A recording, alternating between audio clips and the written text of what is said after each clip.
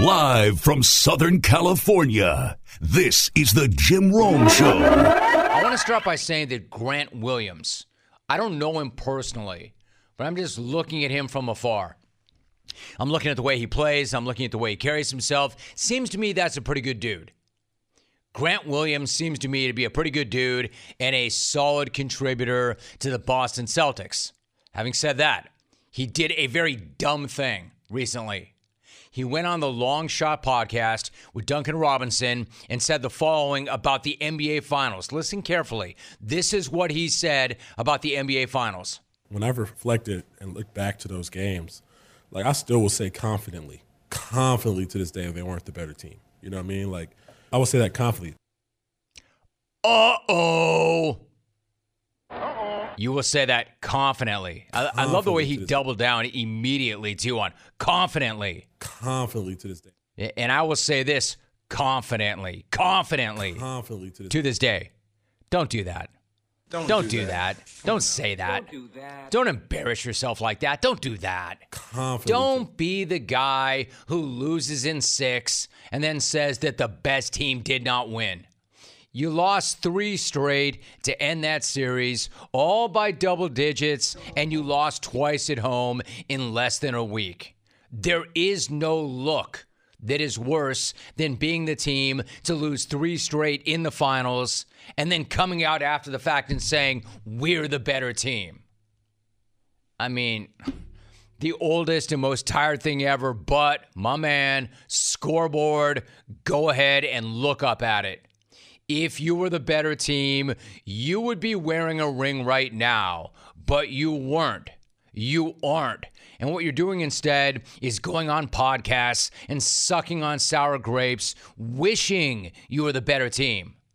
If you lose a series, the way Boston lost that series, and you still think you're the better team, to quote Jim Calhoun, my best advice to you, shut up. My best advice to you?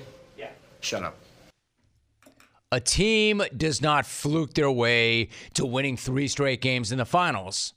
You just lost to a team with 3 Hall of Fame players and a Hall of Fame coach. Trust me, you were not the better team.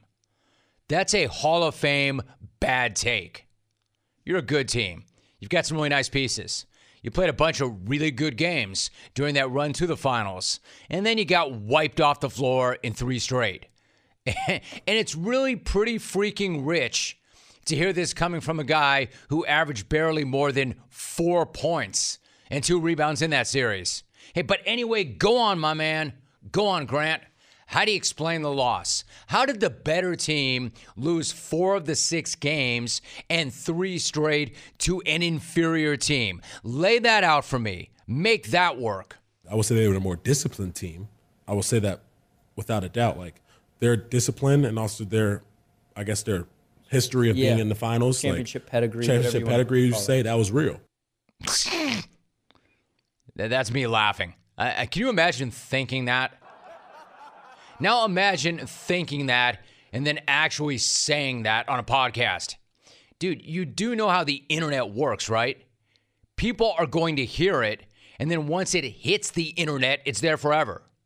I mean, that's the very definition of damning with faint praise. Imagine looking at Golden State and thinking, you know what, man, they're not that good. They're not that good, but I'll give you this. They are disciplined. They're not that good, but they are composed. They're not the better team, but I'll say this. They're unflappable. They don't blink. Hey, dummy, that's part of being the better team. Knowing what to do in pressure situations, knowing how to win games in the finals. That's a real thing. That's part of what makes them better than you. That's part of what makes them the better team. That's why they've got rings and you don't. That's why they're going to raise another banner and you won't. They took your best, they spotted you a 2-1 series lead, and then blasted you in 3 straight games.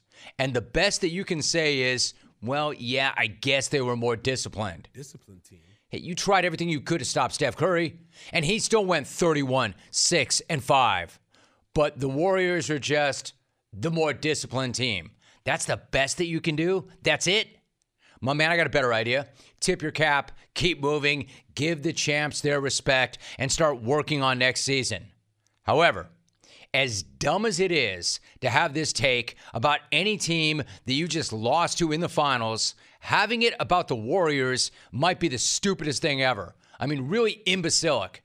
The Warriors are not just the best team. This is why this is so dumb. They're not just the best team. Even better, they're the pettiest team. They are the pettiest team, which makes it even more awesome. Steph Curry has glossed himself the petty king, which is incredible to me. Like, Steph Curry is so classy and so dignified. He should be way above all of this. And he's not.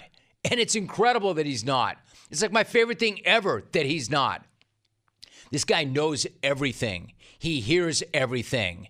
And if you didn't know it before the finals, you should have learned it during the finals when he was calling for his ring on the floor during Game 6, when he was taking a run at everybody who said that his wife can't cook, when he was going at all the talking head idiots who said that he would never win another title with Golden State. I mean, Grant, you should know this. And you should know something else. Do not come for the petty king. If Steph Curry wants to hear from you, he will send for you. When you show up on a podcast talking stupid, you better believe he'll hear it. And he did, and he made sure to respond in multiple different ways. This guy, Steph Curry's incredible. First, there was the Instagram story of his haircut with the caption, and I quote, "a very disciplined cut." End of quote. Disciplined team. I mean, that's incredible. I guess that means that very disciplined is the new great. Because since Grant doesn't want to call the Warriors a good team or a great team or the better team, we're just going to have to call everything from now on that's good very disciplined. Disciplined team. And then there's the fact that Curry was going to host ESPN's awards show. And he had this little introduction that Kevin Hart had suggested. I'm your host, Stephen Curry, proud husband of Aisha Curry, proud son of Del Curry, proud daddy of the Boston Celtics. Oh! That's two for you, Grant. Proud daddy of the Boston Celtics. Like I said, I mean, it's one thing like if, I don't know, Draymond's running it, even Clay. Steph Curry, again, is as classy and dignified guy as I've ever come across. I love that he is the petty king. I love it. Then there was this. From the stage, rocking a green suit, he went with this. Speaking of the Celtics, Grant Williams, I see you in the building. It's great to see you again, my man. Hey, I know you like this color. I'll let you borrow it after I'm done. But I might even let you wear a ring. Yeah, you might.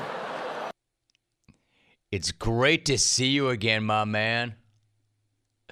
To quote the great Alek Manoah, 3 punchies, let's go! 3 punchies, let's go! Congratulations, thank you for doing it. Let me explain exactly what that was. That was directed right at the face of Grant Williams. And all he could do was sit there and take it. Congratulations, Grant. You just played yourself. And you played yourself into being a meme.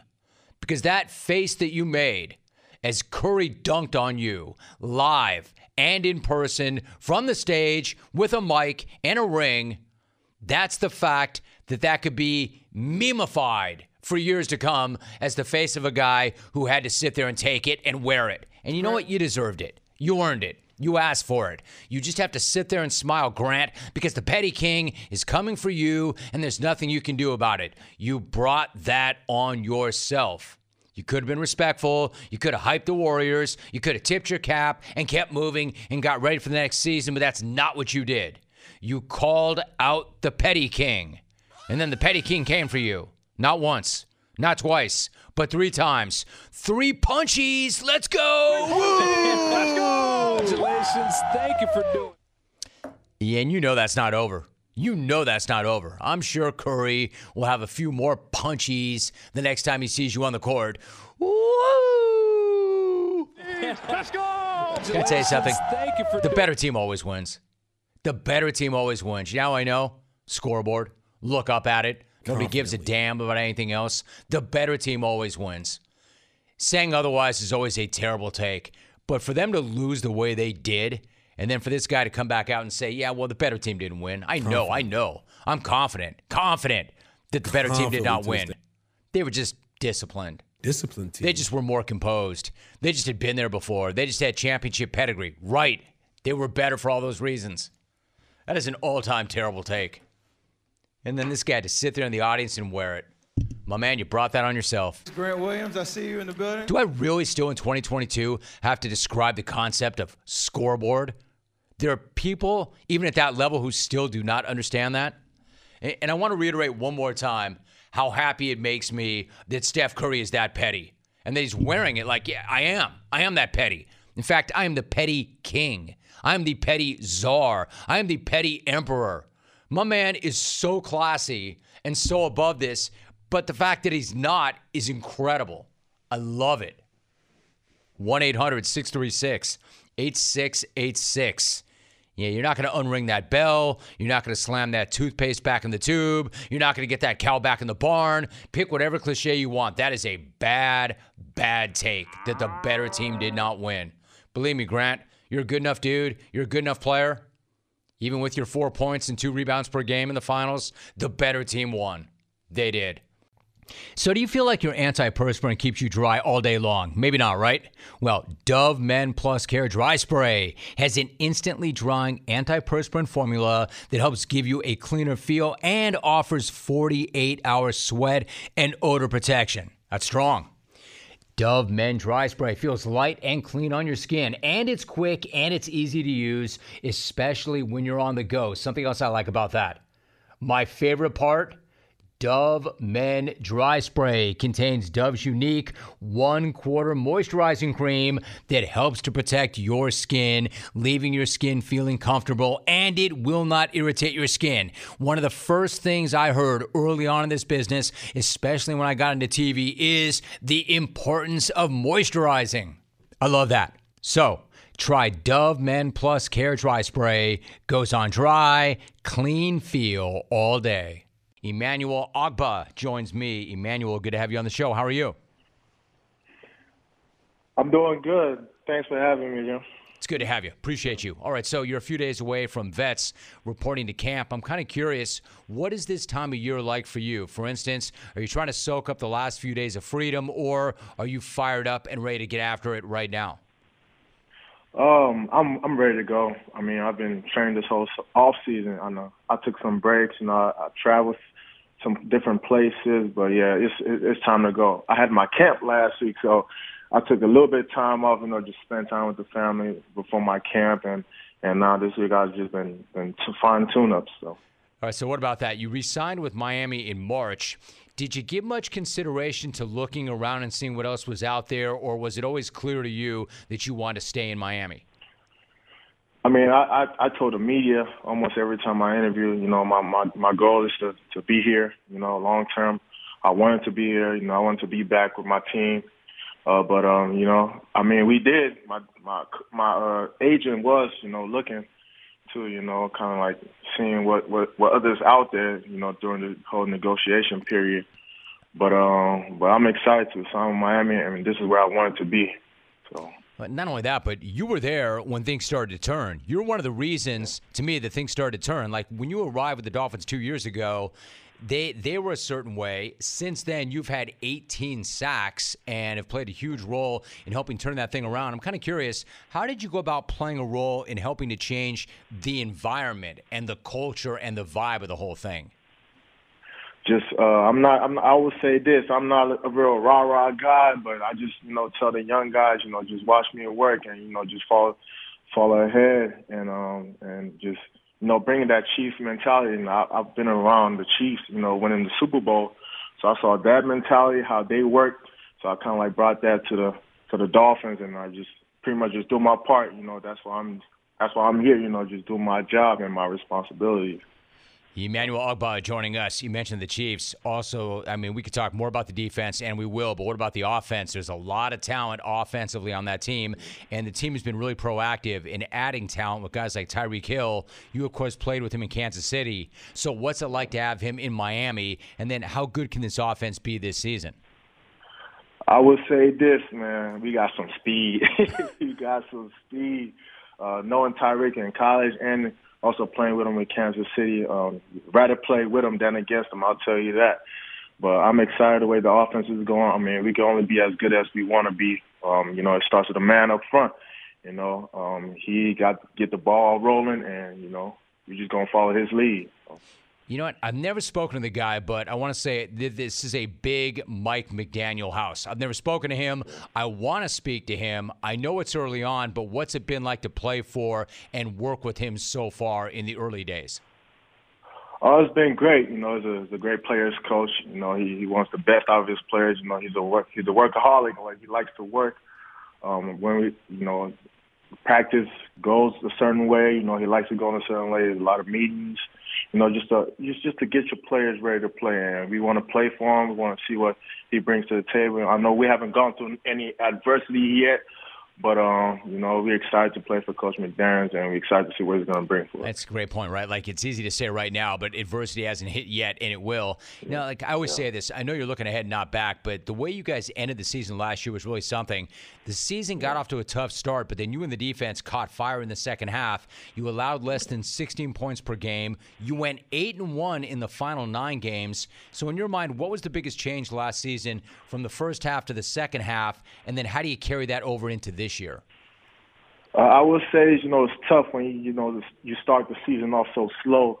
But we kind of just the thing I would say I'm most proud about the team, the grit. Like, we never gave up. We were still out there having fun, still playing together. We knew we could turn this thing around, and we just kept fighting. Even though we'll lose close games, I mean, we never gave up. We just kept on fighting. We finally turned the thing around. We just kept the ball rolling.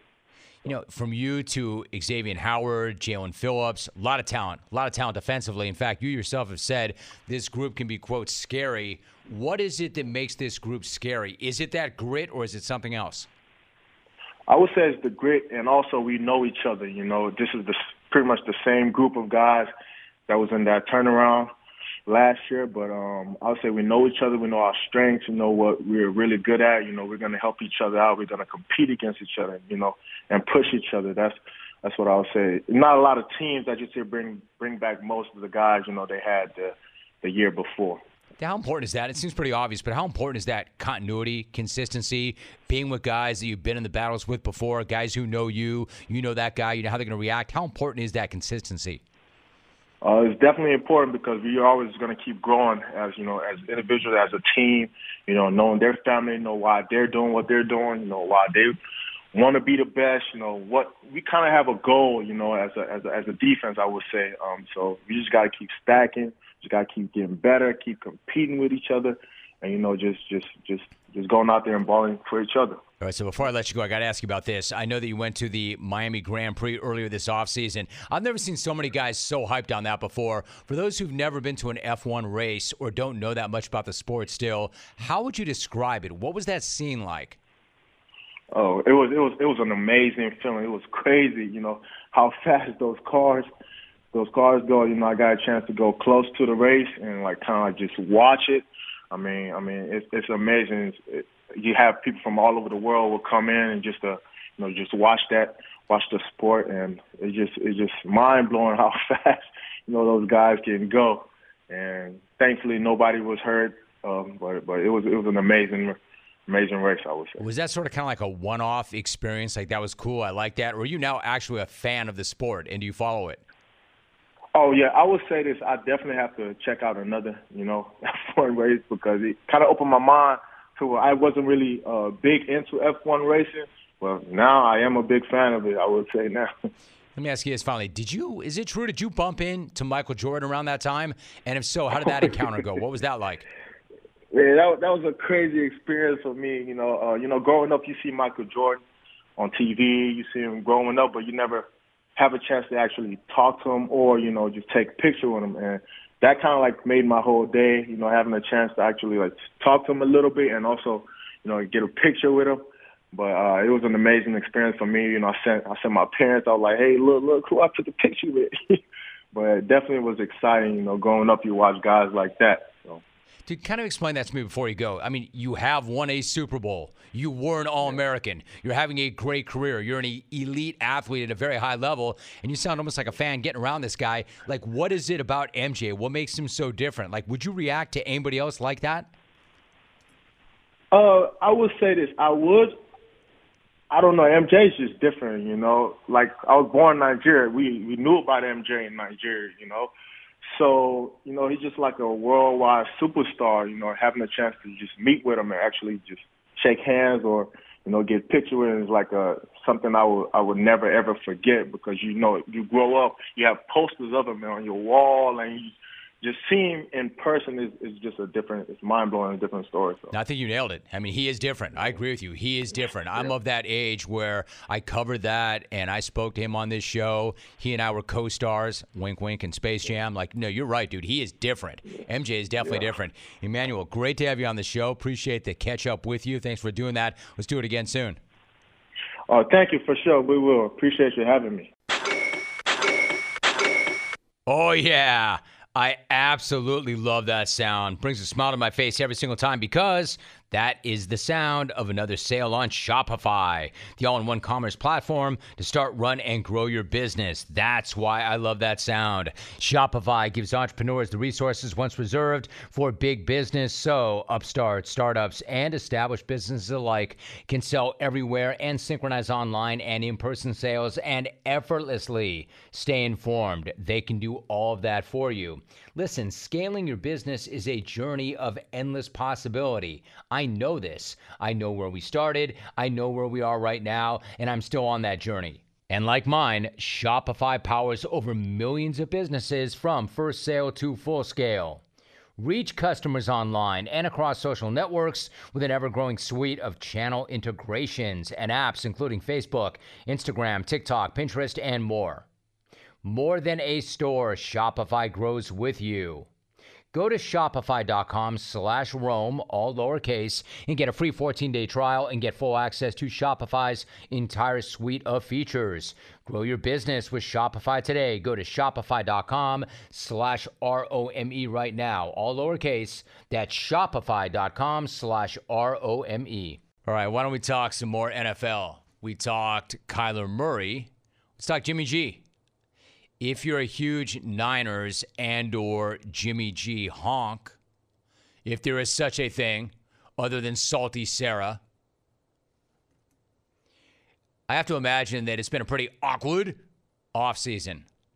Because if you all remember, Jimmy said his Bay Area goodbyes after the Niners lost to the Rams on Championship Sunday. Remember that? Nothing vague about that. No gray area in that. There was absolutely zero ambiguity. He gave a goodbye speech to end his exit presser back on February 1st, and then that was supposed to be the end of that. Quick thank you to all you guys, the media.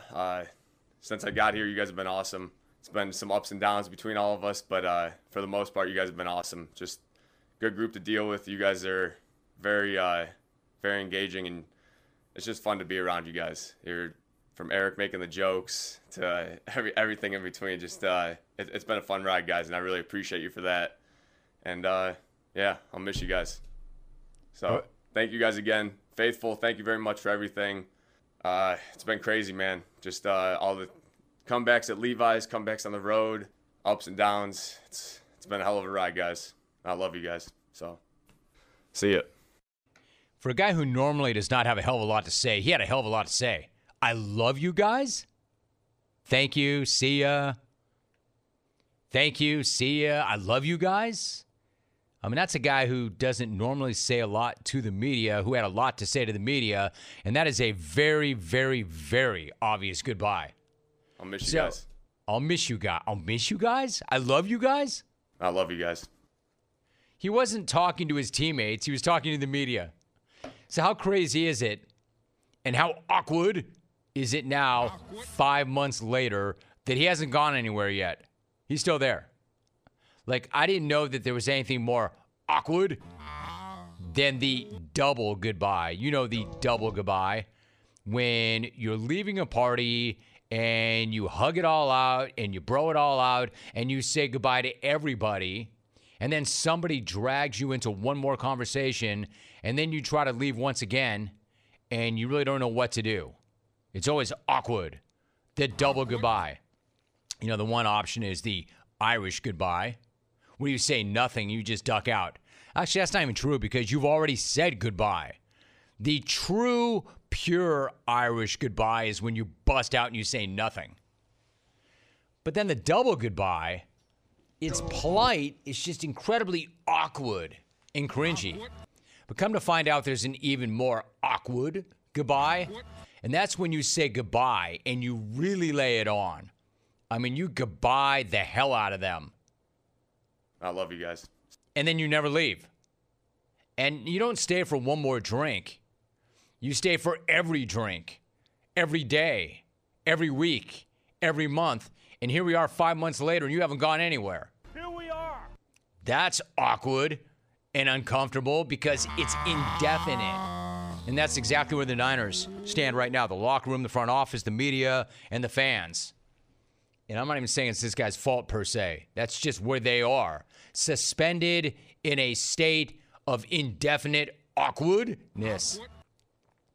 So now it's been months, and everybody in Ninerland is getting pretty desperate, which is why this report from Adam Schefter yesterday seemed to cause this giant social media shockwave. Quote, 49ers officially have given Jimmy Garoppolo's agents, Don Yee and Carter Chow, permission to seek a trade, sources said. Garoppolo has been cleared to practice, per team source. 49ers still are expected to exercise caution with him this summer, end of quote. So the reaction online seemed to be like, whoa, finally, something's going to happen. Something has to happen. Now it's going to get done. The end of all the awkwardness. Except what's changed? Nothing. The reality is nothing has changed. Fake news, real awkwardness. The Niners have had all offseason to find a trade partner. They have not been able to do so. Do you really think that Don Yee and Carter Chow, as good as they are at what they do, are going to have any more luck than John Lynch and the Niners? Doubtful. For all the same reasons that Jimmy is still with the Niners as of this morning. First of all, he's still not all the way back from off-season shoulder surgery. He had that done in March. That would be reason number one why nobody's made a move for him. They don't know the state of his health. They don't know where he's at. Reason number two, need. There no longer are that many quarterback needy teams, especially right now. Think about it.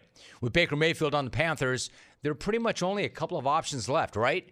The Browns, who still are not sure about Deshaun Watson and how much time he's going to miss. And then you've got your division arch rival, the Seahawks. The thing about Cleveland is, no matter what goes down with Deshaun Watson, it would appear they have no interest in Jimmy G. In fact, they apparently have never been interested in Jimmy G. Cleveland.com reported, quote, the Browns are still not expected to pursue a trade for Jimmy Garoppolo. Even with the uncertainty over Deshaun Watson's suspension, the Browns never seriously considered trading for Garoppolo this offseason, even before Watson hit the trade market in March when a grand jury declined to indict him on criminal charges. So the Browns, it would seem like, would be pretty logical, but they're not. They never wanted the guy, and apparently they still do not. Then on top of that, you look at Seattle, right? Yeah, I would understand whereby if I was Seattle and I was looking at a quarterback battle between Geno Smith and Drew Lock, that Jimmy G would be looking pretty damn good at this point, even coming off of surgery. However, do you think that San Francisco wants to trade him in division? Even if the Seahawks are down? Doubt that. Doubt that. So where does that leave us? Where does that leave us? You pick up what I'm laying down here. I'm not saying the Hawks are tanking per se. I'm just saying I don't think John Lynch wants to move him in division. Except John probably doesn't have a whole lot of other options right about now. Hey, John. What about the Texans? They probably want to see more of Davis Mills. What about the Giants? They haven't given up yet on Danny Dimes. What about the Falcons? Marcus Mariota and Desmond Ridder. Although I want to be very careful how I talk about their quarterback situation. They're sensitive like that. Commanders, for whatever reason, love Carson Wentz. The Steelers have Mitch Trubisky. What I'm saying is the music has stopped and there are pretty much no seats left. So what that means is Jimmy G, his agents, the Niners, have to hope that something happens between now and the start of week 1. Or something happens once the season starts and somebody goes down. I mean, you never want to root for an injury, but they sort of have to root for an injury, perhaps. So what I'm saying is this. Sorry, Niner honk. Sorry to be the one to murder the buzz. But yesterday's, quote, news that may have had Jimmy trending all day long really doesn't mean a damn thing. It really doesn't change a damn thing. It's fake news. The stalemate is very much on. The awkwardness is still very much in the air.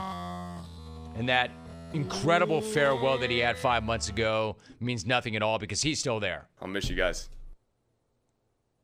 I'm still here. I love you guys.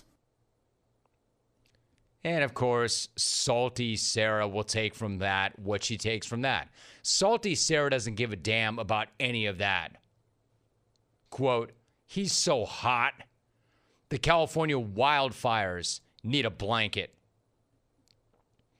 See ya. Yeah, California wildfires are pretty funny, Sarah. People losing their homes, every earthly possession. But he is handsome, I'll give you that. He is very handsome. I'll miss you guys. Sarah also said the other day that Woody is hot. So why don't we run down the list of people that Sarah thinks is hot? Kurt Warner, Jimmy Garoppolo, Woody from Eagle River. Who else? Jack Del Rio, Tom Brady. Who am I forgetting? Sarah? Bill Belichick? Mike Vrabel, probably. I love you guys. He's hunky. Hey, Sarah, how about Lou Holtz? Anybody else? Ike? Game on. He's so hot, the California wildfires need a blanket. Great, Sarah.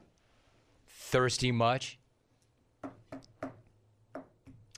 I just did a whole take on that not being news. Oh, his agents have permission to seek a trade. Right, because there is no trade. Let's see here. Let's go to Northern California quickly. Mike in NoCal. What's going on, Mike? How are you? Hey, Romy, I'm great, man. I've been a listener for over 20 years, and for some reason today when you said this, I just wanted to talk to you, so thanks for getting me on. You got it. 49ers, Romy, they botched this whole thing up. Number one, they way overpaid probably to get Trey Lance. And Jimmy's believe you me, I sit at the game and I pull my hair out sometimes when he can't see receivers, but this guy has taken the team to the Super Bowl, and if we play defense in the fourth quarter, we beat the Chiefs. And then if our strong safety actually makes an interception, we're in the Super Bowl again against the Rams last year. This guy has got the hell beat out of him, which everybody thinks our O-line's so great. It's not so great. It's good, but he gets beat up. And the guy's given everything he can, been a true professional. And the 49ers I think they thought they were going to get a first or second round pick for this guy, and they overplayed their hand. And he turned around and said, you know what? I'm getting you back. I'm going to have the surgery, and now you can't even trade him for a ham sandwich. There's something to a lot of that, Mike. I appreciate that, Mike. Thanks so much, and thanks for being a listener for 20 years. The thing about Jimmy G is I'm not going to sit here and say that Jimmy G is Tom Brady. He's not. I'm not going to sit here and say that Jimmy G is an exceptional quarterback. He's not. But I will say this about him. He's a lot better than he gets credit for, because when they win, he gets no credit, and when they lose, it's his fault. Availability is your best ability, and he's not always available. but he's been to a Super Bowl. He's been to a couple of championship games. He is a more than serviceable quarterback. And if he can prove his health, there will be interest, but he's got to prove his health. And he didn't get that surgery done until March, so that's where they are right now. They made a big, big bet on Trey Lance. He better be ready. He better be what they think that he is, and he better be ready because now is his time. So we're going to find out. I would tell you one more thing about Jimmy G. The guys who played with him that I've had on this show love him. However, Martellus Bennett did not exactly help his trade value. Bro, we lost 2 games. One of them was because Jimmy Garoppolo was being a bitch and trying to quit. He quit before us on the last, decided not to play right before the game. So we went out there. Jacoby came out and played with a up thumb and played his heart out. But Jimmy was just being a bitch about it all, and he's still being like, that's why you can't win with a bitch for a quarterback. Let me tell you about Martellus Bennett. He used to come on the show quite a bit back in the day, and I always loved him. There was nobody like Marty B. Nobody like Marty B. And even now, there's still nobody like Marty B. You tell me who else is going to get on a podcast. I understand new media, and I understand guys are saying things. He just flat out, and I've had so many Niner teammates say, we love Jimmy G. We love this guy. He is tough. Marty B just said, he's a bitch who quit on us. He's a bitch. Garoppolo was being a bitch. Mike in NoCal. What's going on, Mike? How are you? Hey, Romy, I'm great, man. I've been a listener for over 20 years, and for some reason today when you said this, I just wanted to talk to you, so thanks for getting me on. You got it. 49ers, Romy, they botched this whole thing up. Number one, they way overpaid probably to get Trey Lance. And Jimmy's believe you me, I sit at the game and I pull my hair out sometimes when he can't see receivers, but this guy has taken the team to the Super Bowl, and if we play defense in the fourth quarter, we beat the Chiefs. And then if our strong safety actually makes an interception, we're in the Super Bowl again against the Rams last year. This guy has got the hell beat out of him, which everybody thinks our O-line's so great. It's not so great. It's good, but he gets beat up. And the guy's given everything he can, been a true professional. And the 49ers I think they thought they were going to get a first or second round pick for this guy, and they overplayed their hand. And he turned around and said, you know what? I'm getting you back. I'm going to have the surgery. And now you can't even trade him for a ham sandwich. There's something to a lot of that, Mike. I appreciate that, Mike. Thanks so much. And thanks for being a listener for 20 years. Mitchell Schwartz is my guest. Mitchell, good to have you back. How are you? I'm doing great. Thanks for having me. How are you doing? Doing well. I'm doing great, in fact. So in your announcement on social media, you wrote that you were feeling great after taking last year off to recover from your back injury, and you're not feeling nerve pain in your legs. Let me start right there. That said, what was it that let you know that it was time to step away from the game? Because that's often the toughest decision to make. Yeah, it was difficult. I have played a lot of ball, so luckily I was able to win the Super Bowl, played a lot of games. So I feel like I definitely got my fill in that physicality.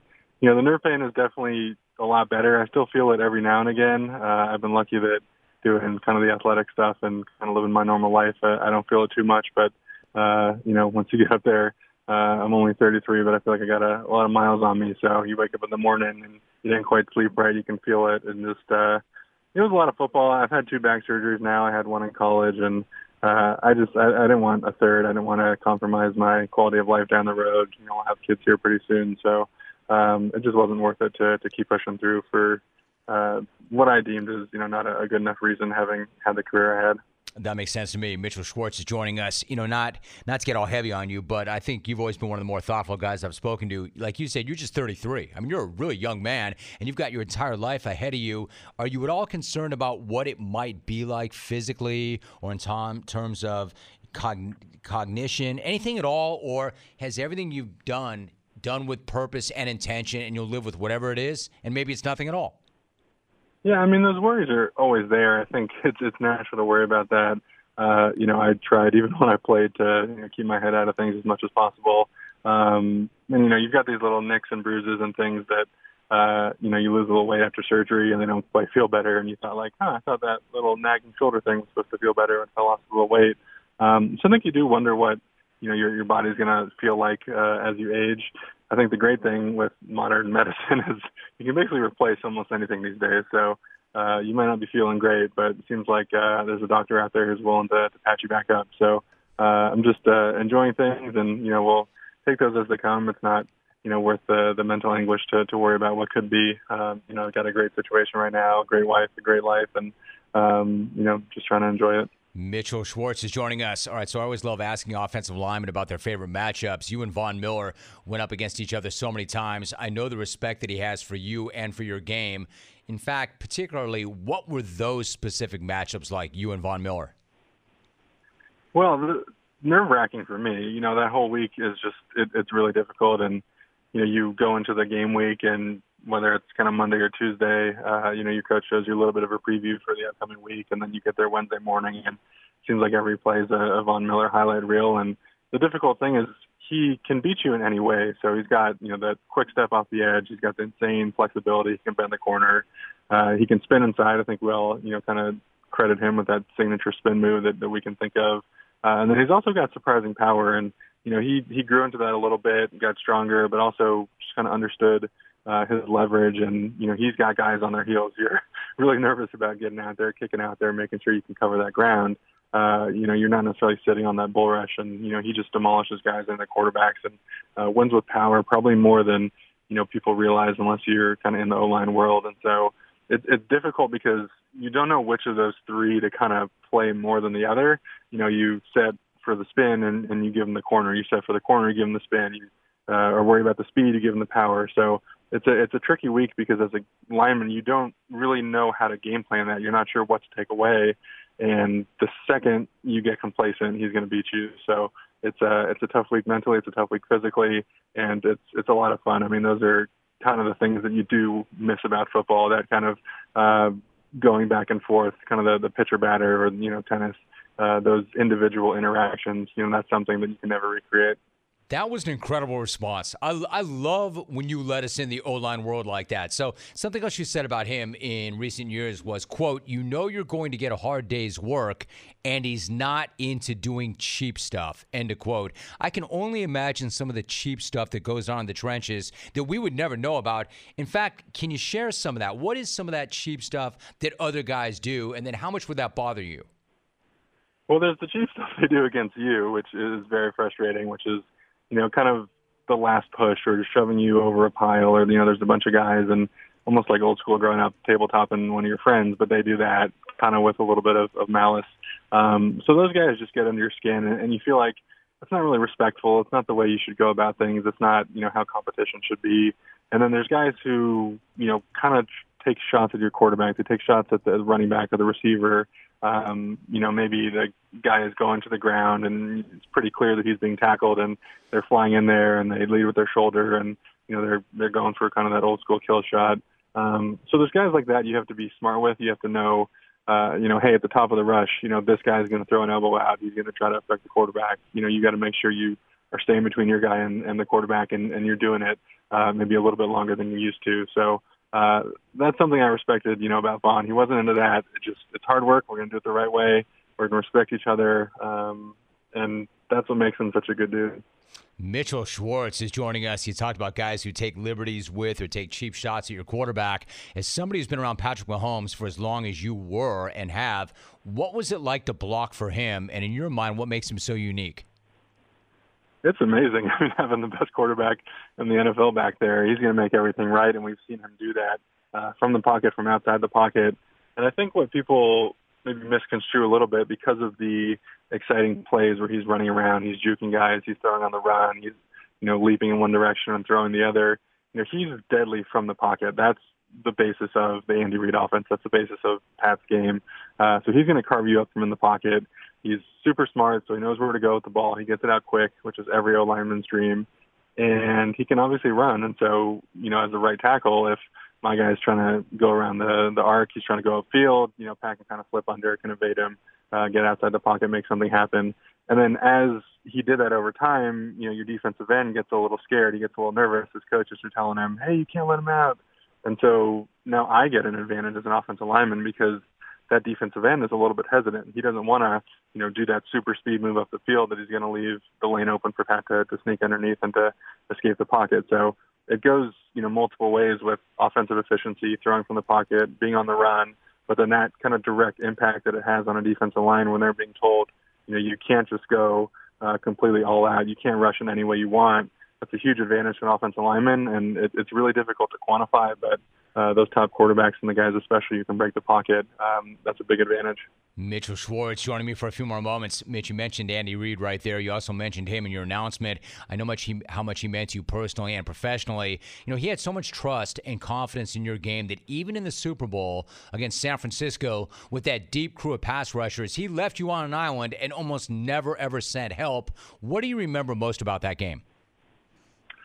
Well, the build-up to it, like you said, that was a deep group. So they had, the starting four who were basically all Pro Bowlers, all pro guys. And then, as a backup, you could bring Dee Ford in. You can bring, a couple other guys in who were probably high-quality starters in their own right. So they felt like they were about 7 or 8 deep of just awesome players. And that's, not the best thing to watch 2 weeks in a row when preparation's at, an all-time premium.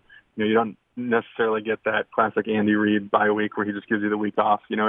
It's bye week before the Super Bowl, so you're working, you're watching film, and you're just seeing these guys wreck games. And our offense is definitely set up where the tackles are a little bit on an island. Those inside three work together really well. The guards will be there for you occasionally, but they do put a premium on the tackle position, and so it was tricky. We held off just long enough for Pat to make some things happen. In that lost play, when you watch that video, Pat, I think, says, like, hey, do we have time for this? Because, those guys were getting home, and he just wanted to make sure on a deep drop on a long developing play, he had the time to, stay there in the pocket. And he dropped to something crazy like 13 or 14 yards because Bosa made an inside move. And, again, Pat's just kind of mastery, feeling everything around him. He makes everything work. Mitchell Schwartz, my guest. Listen, dude, you're so interesting. I could do this for hours. One last thought, though, and you and I have talked about this before. I love your background in the sense that you're a SoCal guy, and I love the fact you played your college ball at Cal, so you're a UC product as well. I've got to ask, what was your reaction to the news that USC and UCLA are leaving the Pac-12 to join the Big Ten? I was shocked. I'm sure you probably heard about it a little before, so you didn't get, like, the straight Twitter reaction of, like, oh, my God, they're going to leave. I couldn't believe that. I thought, the Pac-12 now is one of the top conferences. I thought, as we went into this whole power conference thing, they would take on other teams, kind of become a Pac-16 or one of these super conferences. I did not see, UCLA, USC leaving, especially to go play a bunch of teams in the Northeast. And, there's been all those jokes about how long they have to travel and UCLA going to Rutgers and stuff. But very surprising. I even thinking long term, like, this is going to be difficult to tell my kids. Like, well, it was the Pac-10 when I was there, and then my senior year is the Pac-12, and then now it no longer exists, and this is the school, and now it's this conference. And, I think we're all in for kind of that, what's going to happen with the conference alignment. And I was very surprised. I didn't see that happening. I hope they can, just kind of form what they need to now, and it sure seems like they're going to do whatever the money dictates. And as you know, the UC school system, they can definitely use some dollars. Follow the money. Follow the money. It's like, I'm not shocked by it, but it's still weird. Like, even if you could see something like that coming, it's still really weird to see it. And I think how it feels, I get that too. He's a Super Bowl champ. He's a 4-time All-Pro. He's a chef. He's an author. He is creator of Mitch in the Kitchen. I know this will not be the last time we have a conversation. At least I hope it's not, Mitch, because that was great as always. I really appreciate you. Congrats on an amazing career, and thanks so much for coming back on. Yeah, thank you so much. Here anytime you need me. I always have a lot of fun talking to you. So do you feel like your antiperspirant keeps you dry all day long? Maybe not, right? Well, Dove Men Plus Care Dry Spray has an instantly drying antiperspirant formula that helps give you a cleaner feel and offers 48-hour sweat and odor protection. That's strong. Dove Men Dry Spray feels light and clean on your skin, and it's quick and it's easy to use, especially when you're on the go. Something else I like about that. My favorite part? Dove Men Dry Spray contains Dove's unique 1/4 moisturizing cream that helps to protect your skin, leaving your skin feeling comfortable, and it will not irritate your skin. One of the first things I heard early on in this business, especially when I got into TV, is the importance of moisturizing. I love that. So, try Dove Men Plus Care Dry Spray. Goes on dry, clean feel all day. So let's go to St. Louis. Todd in St. Louis has a thought. Todd, good to have you on. What's up? Hey, Rome. When I'm napping it out in the cockpit, I often think about the psychological issues that can help improve those around me. But let's not get into that right now. First, Crisco, just like the beef segment, take an off season. You make fecal matter in LA look like a Hall of Famer. Jim, listen, as far as your eating issue, now that you're back in Cali, it's like when a person dates someone much hotter than themselves and then breaks up, there's a tendency to go in the dumpster, pig out, and find someone ugly or fat, i.e. Mark Grace when slump busting. So in psychological terms, your ego got the best of you for your initial dietary accomplishment. All right, so this is interesting. So now I'm dumpster diving. All right, Todd, thank you very much. He did. First of all, I think we're mixing a lot of analogies here. Nyheim Hines. Nyheim, good to have you back. How are you? Great, man. Thanks for having me on. I'm a big fan of the show, so I'm always happy when I'm back on. Well, it's good to have you on. Big fan of having you on the show. Listen, I want to talk football in a moment, but there's something really weird. You've had a challenging offseason in the sense, my man, you've blown 4 tires in potholes this spring and summer. That's a lifetime's worth of work. Normally, you're great at making tacklers miss on the field, so how are these potholes wrecking you all the time now? I'm not gonna lie. I had 4 in 1 month. I really have had 7. But you know what? The most fortunate thing is it hasn't happened in probably since May. I think sometimes you just have I feel like it's like football. Sometimes you have a bad drive and a bad quarter. So I feel like I just had a bad quarter, and I think we moved on from it. But for whatever reason, I was trying to dodge him. I just couldn't dodge him. I mean, I don't know what happened. I was paying attention to the road, and every time I actually hit a pothole, I was actually not looking at my phone, which is actually ironic. But we've gotten through the hard times, and we haven't had a pothole problem in probably about 2 months. So I'm going to knock on wood with that. Knock on wood. I like it. You just got to get beyond that, man. You got to turn the page. You got to look ahead. I like that. All right, so one of the reoccurring themes for the team this offseason is that everybody in the building seems to want to get the ball in your hands as often as possible. Even Frank Reich said that if he was in a fantasy league, he would draft you because of the touches that he expects you to get this year. So what's your reaction when you hear all of that? It's flattering. It's really cool that, the guy calling the plays thinks that highly of me. But honestly, the way I see it is it's a great opportunity, but you have to make the most of the opportunity. They can have the plans for me to do that, but I have to go out there and practice and execute and go out there in the game and execute as well to continue to get the ball and have those opportunities. So I really just want to go out there and make some plays and earn everything I get. It seemed like part of that is connected to the belief that with the arrival of Matt Ryan, it means you're going to get more targets also in the passing game than maybe last season. There also seems to be the argument, you tell me if I'm wrong, but the argument that maybe Carson Wentz at times locked in on guys and did not use the entire field. I get that it's still early, but have you noticed a difference in the offense from last year to this year?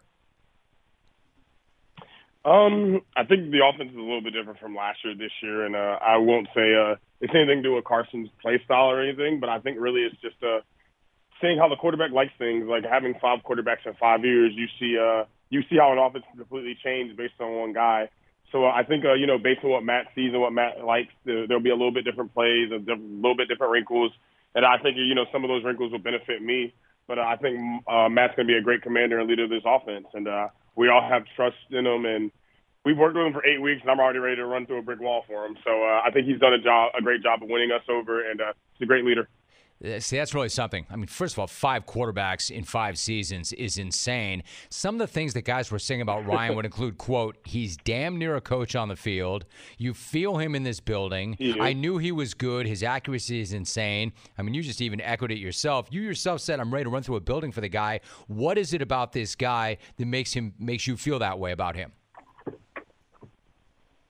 I think it's with a quarterback, I think it's just a leadership role. Because I think with quarterback, obviously you're in charge of the entire team, but then you're also in charge of getting those guys to trust you, building that bond with those guys, and getting us to play for you. And it's just like a coach. Like when a coach first gets in, he has to win the guys over. And a starting quarterback, when he's going to have as much power and control of the offense as he does, he has to do that with us. And he's done that with us. He's a very, very compassionate, very, very genuine guy. He's very, very intense and demanding on the field, but it's not like a bad demanding. It's just, he wants what's best for us, and he wants us where we're going to be. And when we're where we're supposed to be, the ball's going to be where it's supposed to be, and he's very accurate. So I'm super excited to play with Matt. I think this guy's the limit for us. I'm really, really, really excited.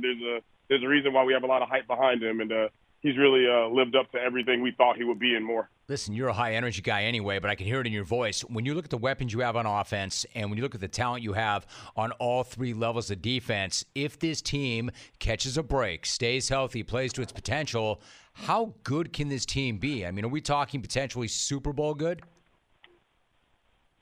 I like to think that, but I mean, I think the past 4 years since we've been here, we've had some great teams. I think it really is going to come down to execution. I think this team could be our best team yet, but it comes down to execution. It doesn't matter how in the NFL, every team can be good or bad, but it really comes down to execution, like I keep saying. So I think that the team can be great, but if we don't execute, we can not miss the playoffs. So I think that's how we are on, and that's what we were thinking about last year. We had a great team last year. We didn't execute, and it caused us to miss the playoffs. So we're really focused on just executing and doing what we can do. So what do you do with that? Like, last year was last year. I'm kind of curious. Like you said, you had a great feeling about last year, but then you don't execute. You miss the playoffs. Do you use that as fuel this year, or do you go forward and not look back at all? Like, what did you do with last year as it relates to going forward? Honestly, last year with the way it ended, I didn't stop thinking about it for a long time. And even now today, I mean, you think about last year, but eventually it's just like a breakup. I mean, you can be hurt for a long time, but eventually you move on, and that's what we've done. And Matt's also made it really, really easy to move on, coming in and having new life. And even there's a lot of new guys out there. We have new coaches, and honestly, I think last year was the first time we had a team we had it was Frank's 4th year there, so a lot of guys left, and there was a lot of turnover, and I haven't seen that. So it's some new life in there, and that helps turn the page from last year. But even the guys who were here last year, we're so focused on this year and what we can do. We're not really worried about last year anyway because we know there's a great opportunity ahead of us. I think that's a really interesting analogy. It's like a breakup. Like, you don't like it, and it's hard to get over, and you think about it, but ultimately you get over it, and you got to keep moving. I mean, I get that. So I mentioned off the very top that you are the Muscular Dystrophy National Spokesman, and you've got the Be the Muscle event that's coming up on July 30th and the 31st.